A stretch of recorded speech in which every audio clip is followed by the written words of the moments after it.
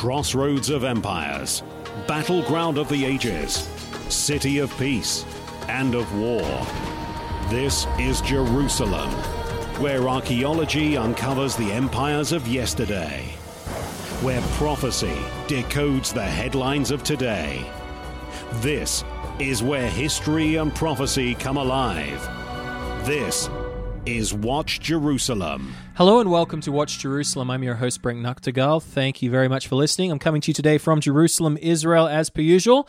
Today, I had the chance to go down to the city of David, the ancient city of Jerusalem, where I was led on a tour by Ze'ev Orenstein. He is the Director for International Affairs of the City of David Foundation, which is the group that does run the whole tourist site there, that are heavily involved in all the excavations in the City of David as well. And this man actually have the privilege of touring around the Secretary of State of the United States, Mr. Mike Pompeo, a week and a half ago. And today he spent 3 hours with me, so I appreciate that very much from him. He was very gracious to show me around some things that I hadn't seen as yet, some of the more recent excavations as well. And so I've got an interview I took an interview with him just for about 12 minutes at the end of our tour that I'd like to play for you towards the end of today's program. That is, again, with Ze'ev Orenstein, Director of International Relations or International Affairs at the City of David Foundation. But before we get to that, I want to talk about some of the things we saw, and particular the structures around the Gihon Spring.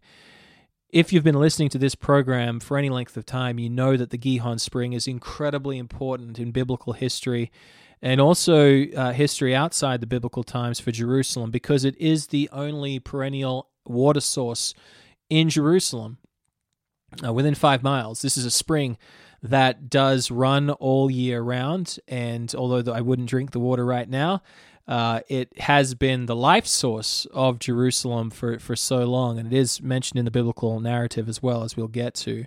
But just before we do read about how the Gihon Spring features in the Bible, I figured it would be good just to give you a little bit of history about and geography and geology about the spring itself.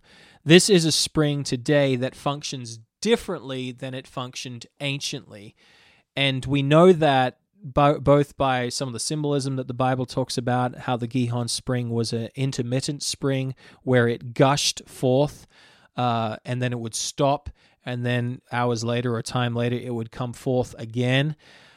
This is something that was testified to by an archaeologist about 100 years ago when he came to the Gihon Spring. Now, if you've been to the Gihon Spring, which if you've walked through Hezekiah's tunnel, which I really do think is probably the best thing to do in Jerusalem, is to walk through Hezekiah's tunnel. That tunnel, which is flowing with water, it flows with water, of course, from the Gihon Spring. So at the very beginning of the Gihon Spring, or beginning of Hezekiah's tunnel, you actually will walk through the spring chamber and then some more ancient tunnels before you get to the tunnel that Hezekiah himself made 2,700 years ago. And this isn't make-believe.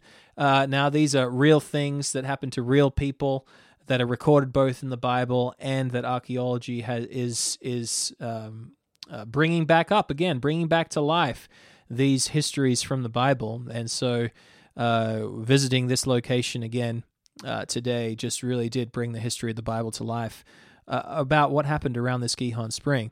And so this spring today, it will bubble up. Well, it will come up all the time, and then it runs consistently all the way through to the bottom of the City of David, where the Siloam Pool is today, where anciently it would empty out into the Siloam Pool. Now today, on average, about 0.22 meters cubed per second comes out of the Gihon Spring. This is 349 gallons per minute. This is on a regular year with regular rainfall in Jerusalem, and that is 1,320 liters per minute. And if you were going to fill an Olympic-sized swimming pool with the water from the Gihon Spring on a regular year, it would take about 30 hours. That's not long. 30 hours, day and a bit, to fill an Olympic-sized swimming pool from the water from the Gihon Spring. Now, this is what Vincent wrote. He, again, is an excavator here. He excavated with Parker. We saw some of the fruits of his excavations earlier on today. And this is what he wrote back in 1911 about the Gihon Spring. He said, the water emerges accompanied by a loud echo noise. I guess this is translated from French. If you've ever tried to read some of what Vincent wrote, because Parker, the person that was more famous, he didn't write much down. And so Vincent is the one that wrote everything, and he wrote his reports in French. And so I've spent a lot of time with Google Translate trying to get some of that information from his 100-year-old excavations. And it seems like this quote into English isn't that good either, but you get the gist. This is him from 1911. He said, water emerges accompanied by a loud echoing noise heard 1 to 2 minutes before the water rises, that is, rises up in the spring, through the spring, and during the whole period of the strongest flow. Water rushed out unexpectedly every 2 or 3 hours, running for about 12 or 15 minutes at a time. And so this doesn't happen today, but he saw it every 2 or 3 hours. You would have a gush of water. It'd come with an echo or a gurgling sound, I suppose, and that would come forth and run about 12 to 15 minutes. He timed it, and then it would be gone for 2 or 3 hours before it would return. Now today, as I said, it doesn't happen anymore, and the people that wrote this study, this is a Hebrew University study, characterization of the hydrogeology of the sacred Gihon Spring, Jerusalem, a deteriorating urban karst spring. This was published back in 2010. I'll leave a link for you in the show notes of today's program if you would like to go ahead and read it. It's pretty hard to understand unless you're into springs and water and geology, which you might be, but it is difficult to read because it's just not for a general audience. However, there are some parts that I found that I could discern what they was talking about, and a couple of parts were very interesting. One related to how the spring was 100 years ago, and how it would have been during biblical times as well, like what Vincent saw, and what they assume is the reason of why it is no longer like that today. And what they said is that there is so much more water that goes into the ground today in Jerusalem that would have happened anciently, which would then which would be part of the catchment system that would go into the aquifer, that would go down into the Gihon Spring. They estimate that there's 7.5 square kilometers to the north and west, so including the Temple Mount area, all the way through, including much past the Old City, going far into the north of Jerusalem, going across out of the Old City along Jaffa Street. If you keep on heading down to the gates of the city, all the way to the Knesset, there's a huge water catchment area there where all the water that goes into the ground is going to eventually find its way into some type of catchment aquifer underground that will eventually go into the Gihon Spring. Now, anciently, you just had rainfall that's going to be dropping in those areas. Now you have masses. You have the rainfall that's the same, similar, and then you also have a massive amount of water that's being pumped into Jerusalem because of the huge population, and a lot of that goes down stormwater drains, goes into the ground, obviously. They've got some statistics here to show just how much water, extra water than is usual, than would have been existing 100 years ago, actually goes into the ground, into the catchment area for the Gihon Spring. And so what you have, therefore, is the water tank that's underground, if I could put it that way. There's probably a hose that runs. I'm going to just really be very simplify this in a big way so you understand. What they assume this spring is like is that you've got a big water tank under the ground, under the hill somewhere, and you have a hose or a way in which the water travels to the Gihon Spring that is kind of like a siphon, which would actually start out low at the bottom of this big water tank, if you like, and actually rise up nice and high and then go back down towards where it would come out of the Gihon Spring. And it's kind of like an S-bend, I suppose. but it's an S-bend going vertically. And so what you would have is this tank would fill up with water, and as the tank fills up with water, you also have the water that's filling up inside the hose, rising, getting higher and higher and higher, and eventually the tank fills up to a certain height, and that the water will start coming out. It's reached the crest of the hose and starts coming out and going through the Gihon Spring. And the gravity of the water that is pulling, or the force of gravity pulls the water down towards the Gihon Spring, actually drains the rest of the tank. So as water comes out, the tank gets smaller and smaller and smaller and smaller and smaller until the water that's in the siphon and the tank is emptied. And then that's why anciently, or back 100 years ago, there would have been a stop for 2 to 3 hours while the water in that tank refilled from the ground. Up, up, up, up, up. And eventually it gets to the top of the siphon and goes back down. I'll probably, if you are listening to this, you wouldn't have a clue what I'm talking about. I'm not the best at describing such things. I will leave a picture of a siphon-type caustic spring that the Gihon Spring probably is in the show notes, so you can see how it used to work anciently. Well, now there's so much water going in that there's just always, the tank is always full, and all that you can rely on to exit the water exiting this tank is probably what the Gihon Spring is pumping out. It's just continually full, which is why, again, we have this continuous flow. Again, if you've walked through Hezekiah's tunnel, you don't get to run through in the dry spots, which would be kind of interesting. If it still did it as it did it anciently, you would time it, and then you would have time to run through a dry tunnel and then get out before hear the gurgling sounds and the water come forth from the Gihon Spring. Anyhow, that's how the spring worked. And as I said, the Bible speaks a lot about the Gihon Spring.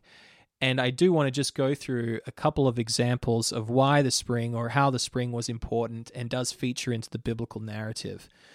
The reason I want to do this is because one thing that we saw today are a series of rooms, and this will be the lead picture on the story on Watch Jerusalem if you're seeing this there, so you can look at what I'm talking about. But there's a series of rooms that have been discovered just to the north, up the hill a bit from the Gihon Spring, and they have been talked about during Parker's excavations and fully excavated by Ronnie Reich and Eli Shukron several years ago. And what these rooms reveal is definitely some type of religious function. There's a few of them.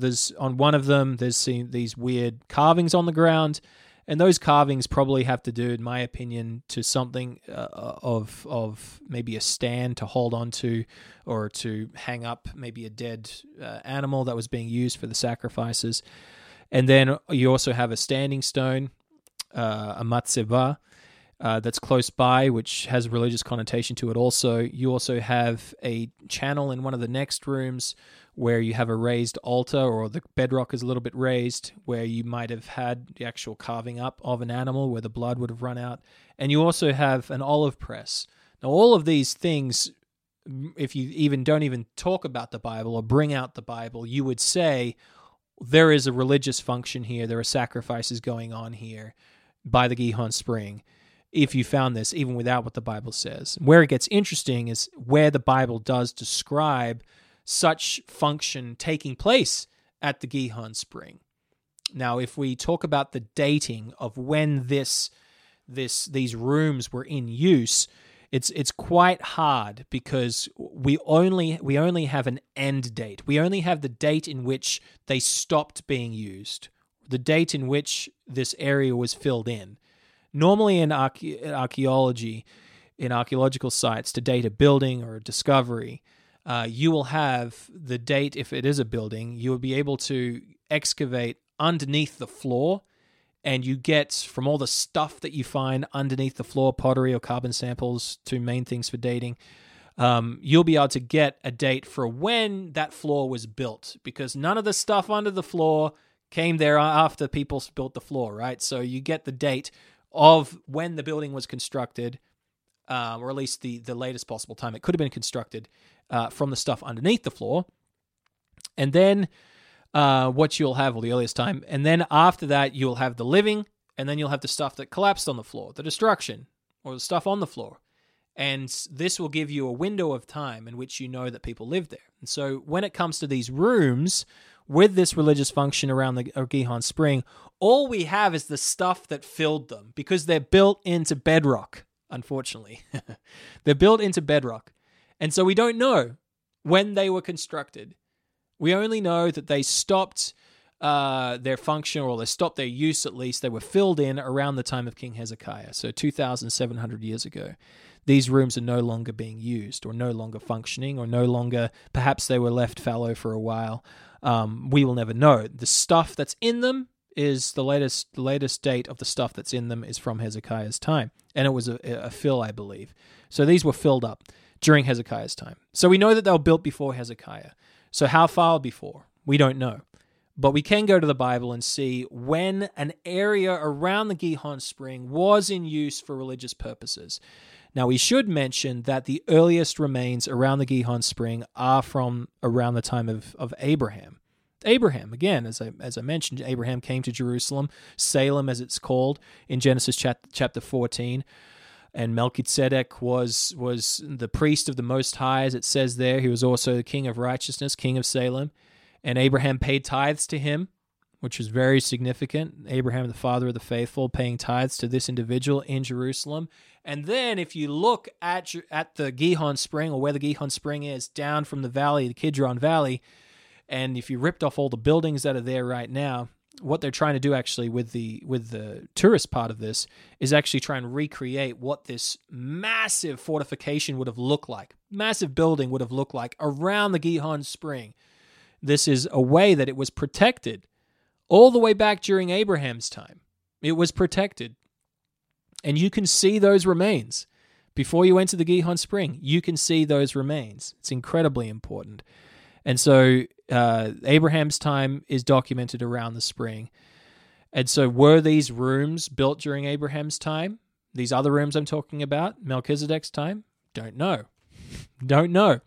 I mean, that would be a lot of time. That would be 1,000 years for these rooms perhaps to be functioning before Hezekiah came. That is a long time of use, and it seems there's nothing in the Bible that indicates that they were functioning during Melchizedek's time. There's not. But we do have history associated to King David in this area as documented from the Bible. So I'm not 100% about this, and the city of David doesn't say that they're 100% about this either. But it is certainly interesting that sometime prior to King Hezekiah, you had somebody in this area that was performing a religious function.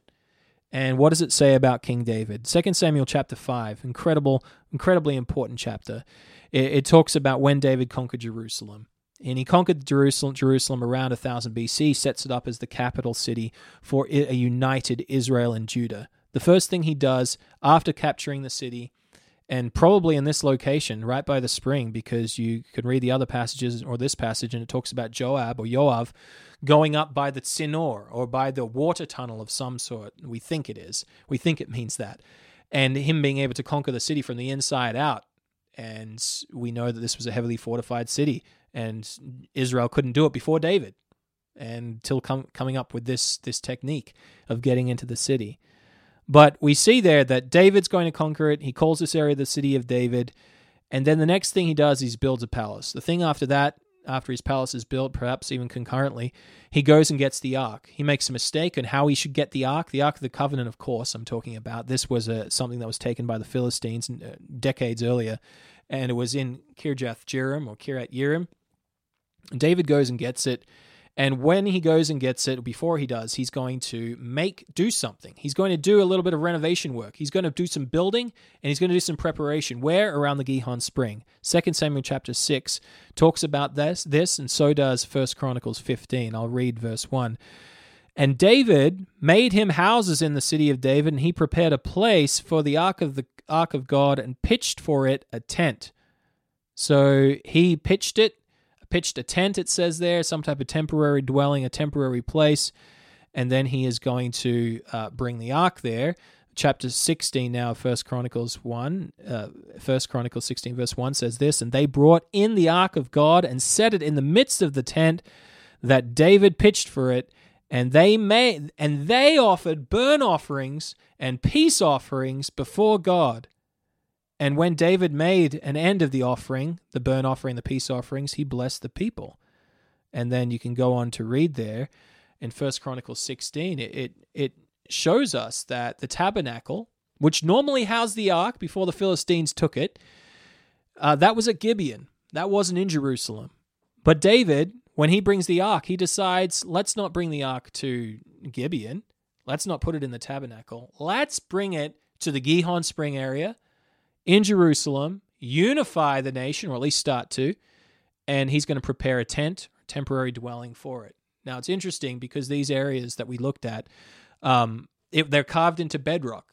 And if it is the area of David's place, of where he put the Ark of the Covenant and had these sacrifices, then it could have been that there were coverings that were made out of tent material that was more of a temporary nature. But it's impossible to be 100% about this. Nevertheless, it is really, really interesting. For sure. So that takes place around 1000 BCE. David setting up the ark in a temporary place by the Gihon Spring. Then we have David finishing building his palace, of course. David looking around his palace and saying, wow, this is an absolutely beautiful structure. Why is it that God doesn't have a beautiful permanent structure as well? And he wants to build God a temple. And God tells him, you're not going to build me a temple. You're a man of war, but that's a great idea. Your son's going to do it. Solomon will do it. And so then we get to around the time that Solomon is made king, about 30 years after Jerusalem is taken by David.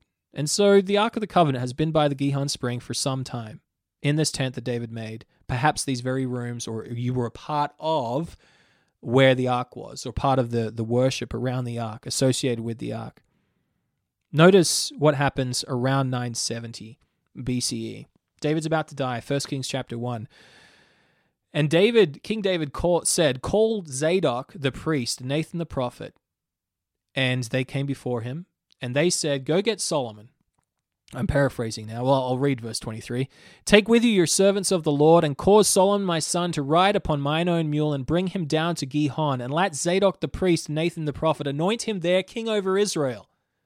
And so you had Adonijah trying to be king, and David says, go get Zadok, go get my son, go down to the Gihon, anoint my son Solomon there by the Gihon. But notice this, verse 38. So Zadok the priest and Nathan the prophet, Benaiah the son of Jehoiada, and the Kerethites and Perethites, probably the security guard, the bodyguard of the king, they went down, and they caused Solomon to ride upon the king's David's mule, and brought him to Gihon. And Zadok the priest took the horn of oil out of the tent and anointed Solomon. Did he just run to Gibeon? Did Zadok run to Gibeon, to the tent or the tabernacle, as other English versions use there? No, he didn't. He went into the tent that had, or at least this area of where the ark was, by the Gihon Spring, perhaps with oil that was pressed right there, where you can see the olive press there today. And he used that to anoint King Solomon. So the ark is still there, right at the time period of King Solomon. And then you've got, going forward, 1 Kings chapter 8 and verse 1, you have finally the Ark of the Covenant being taken up out of the city of David. It says this, Then Solomon assembled the elders of Israel and all the heads of the tribes and the princes of the fathers of the houses of the children of Israel unto King Solomon in Jerusalem to bring up the Ark of the Covenant of the Eternal out of the city of David, which is Zion. So this happens around 950, around the time period that the temple is built. And you have Solomon taking the ark out of this area, moving it, and then you have this place, it seems, slowly, at least, falling out of use, or at least we don't know when it fell out. We know it fell out of use 250 years later during Hezekiah's time. But this is interesting. This is very interesting that for around 50 years, the Ark of the Covenant was settled right there before the temple was built, right there around the Gihon Spring. This place holds significance to God. And you can see the remains there to this day from Abraham's time. You can see the remains, most likely, from King David's time, where the Ark of the Covenant sat for a good 50 years, or almost 50 years.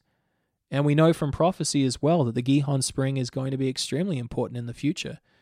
This same region, if you go into those final chapters of the book of Ezekiel, which really is just a vision of this temple that we call Ezekiel's temple, the third temple that's going to come and be built, this is going to take up a large space, very large space, far bigger than Solomon's, far bigger than Herod's temple.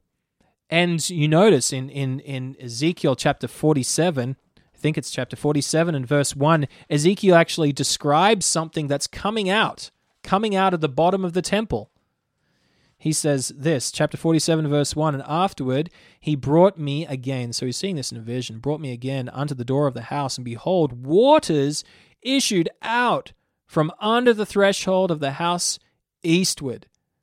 And where do they go? What do? These are healing waters that are going to come out right of the eastern part of the city. That's going to be included in Ezekiel's temple, right from the area of the Gihon Spring once again.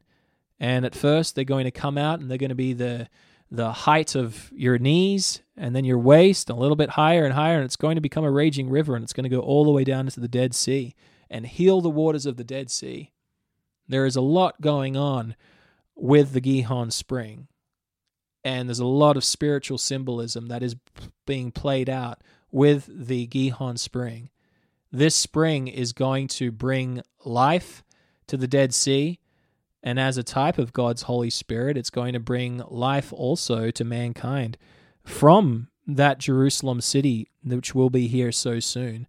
And that's why it's exciting to go and see the Gihon Spring. That's why it's exciting to walk through Hezekiah's tunnel, to really recognize not just the biblical history that's done there, but how the Gihon Spring and this area does feature into biblical prophecy as well.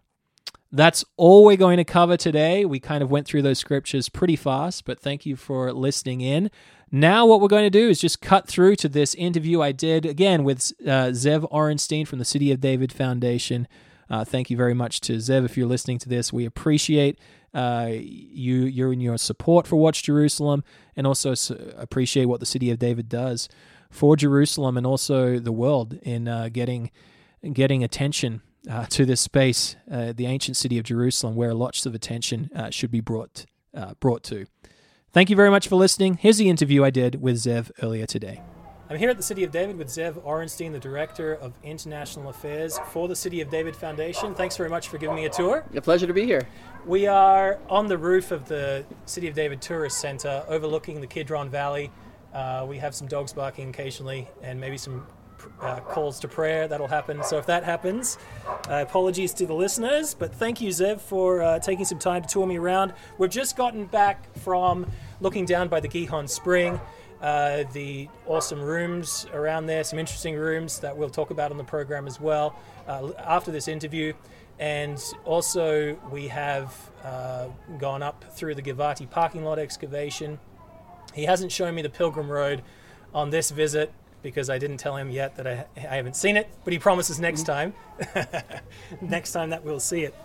But I'm not the most important person to have been toured by Ze'ev recently. Just a week and a half ago, it was the Secretary of State for the United States, Mr. Michael Pompeo, who came to the City of David by evening. Was it a Wednesday night? Wednesday night. A Wednesday night, great. And we were talking about this before, but this is one of the most important, I would say, people that you've toured through the area? Sure. It's the first time a Secretary of State of the United States has visited the City of David. Just a little more than 2 years ago, we had never had in the history of at least modern City of David a sitting U.S. ambassador visit. That changed in October 2018 with David Friedman, U.S. ambassador to Israel, visiting. And since then, over the last number of years, we've been privileged to share the City of David with some of the most senior U.S. administration officials who have, Corona aside, been coming through here on a somewhat regular basis. And it's really special to see when you have the leaders of the most significant country, at least geopolitically, in the world today, that they have such a strong appreciation for Jerusalem, its heritage, modern heritage, its biblical heritage, and wanting to see those discoveries and excavations firsthand, not only because of its significance biblically, but also its significance to the foundations that America is built upon. And it's not something that you have every day, and it's really been exciting to have a small part in sharing it with so many people like that. Right, and so you spoke to me earlier about how this administration of the United States really led from the front with the ambassador here, and you talked about him being a special individual who really does see this connection between the United States and Israel based on shared history and shared values. I wonder if you can just talk about how you related to me some of those, or related to me how David Friedman does see that America's history is intertwined with what's happening on the Hill here, or has happened? I think it's very easy to view Jerusalem specifically through the lens of it being an Israel-centered issue, that if you're pro-Israel, you'll be strong on Jerusalem, you'll support the Jewish connection to Jerusalem and so on. But one of the things that I've tried to focus on over the last couple of years is, while obviously all of that is true, is that it's not only significant to the Jewish people. It's not only significant to Israel. In Isaiah, it talks about Jerusalem being a house of prayer for all nations. The founding fathers of the United States were biblically anchored people who viewed what they were creating in the United States as, in a certain sense, a new Israel. They were going to a new promised land, very biblically inspired. And therefore, the foundations that America is built upon, the Judeo-Christian heritage, has its roots in the Bible, has its roots in Jerusalem, has its roots in the city of David. And therefore, when the United Nations and bodies like UNESCO go and try to rewrite Jerusalem's history, when they try to erase the Jewish and Christian heritage in Jerusalem, whether it be in a place like the Temple Mount, the Western Wall, the city of David, and to be able to share with someone like Ambassador Friedman or the Secretary of State and so many others, members of Congress and so on, that when someone tries to deny Jerusalem's biblical heritage, it's not just an attack on Israel. It's not just an attack on the Jewish people. It's an attack on the Judeo-Christian heritage. It's an attack on the very heritage that the United States is established upon. And therefore, this is an issue that should be of concern to anyone who represents America. That I say to these representatives all the time, I said, you should be strong on Jerusalem and protecting Jerusalem's heritage, not because you're pro-Israel, but because you're pro-America, because you're protecting your identity, your heritage from people who are seeking to carry out what you can call as national identity theft. Right. And I think it's a message that has resonated certainly over the last few years. And certainly, I mean, it is interesting that at this time when you do have a newfound love from the United States administration for Israel, you have a similar denouncing of their own history as well, as you can see with the tearing down of statues and things like that. But in that administration, the U.S., you have a friend that wants to uphold their own national history, and one that has found a close relationship with Israel, as you said. And you have the ambassador, you've had the Secretary of State. Any chance Mr. Trump's coming? Whether he comes as president or as a private individual, I believe that one day, and the day will be, I think, sooner rather than later, at least historically speaking, when all leaders of the world are going to want to be in Jerusalem and see what is unfolding, both in terms of modern Jerusalem, but also what's being uncovered in terms of ancient Jerusalem, which is certainly anyone who has a connection to the biblical heritage of Jerusalem, which is billions of people around the world. And I also include in that Muslims of the region as well, certainly in the wake of the Abraham Accords, is there's an opportunity to share the heritage of Jerusalem and what's being unearthed here with, whether it's Jewish, Christian, Muslim people who want to connect with 3,000 or even 4,000 plus years of biblical heritage here. You don't have very many places in the world where you can literally walk in the footsteps of the Bible, where you could see that it's not simply a matter of faith, but a matter of fact. And that's something that oftentimes when I'm with people who politically may come from a different perspective than this current administration or the Israeli government or whatever it is, and I say, look, we I'm not here to share politics or policy. I said, I'm here to share Jerusalem's heritage. And we should all be able to agree of the biblical heritage of Jerusalem, what's happened here over 4,000 years, what should happen to Jerusalem in the future. There are politicians and they'll discuss things like that. That's not what I get into here in the city of David. Let's all agree, though, that Jerusalem has significance for billions of people, and let's come ourselves to see with our own eyes, touch with our own hands, walk with our own feet, literally in the footsteps of the Bible. And that's something we should all be able to agree upon. And we're not there yet, but as Isaiah said again, it's a house of prayer for all nations. Let's all come to Jerusalem. Let's all celebrate what we share here, which is the impact that Jerusalem has had on all of our lives, and then find a way together to move forward, even if that means sometimes agreeing to disagree in terms of the politics, but agreeing to agree when it comes to the significance of this place. So individually, you have been in this position for a number of years, almost a decade, I suppose, or working up to in that direction. Do you like your job?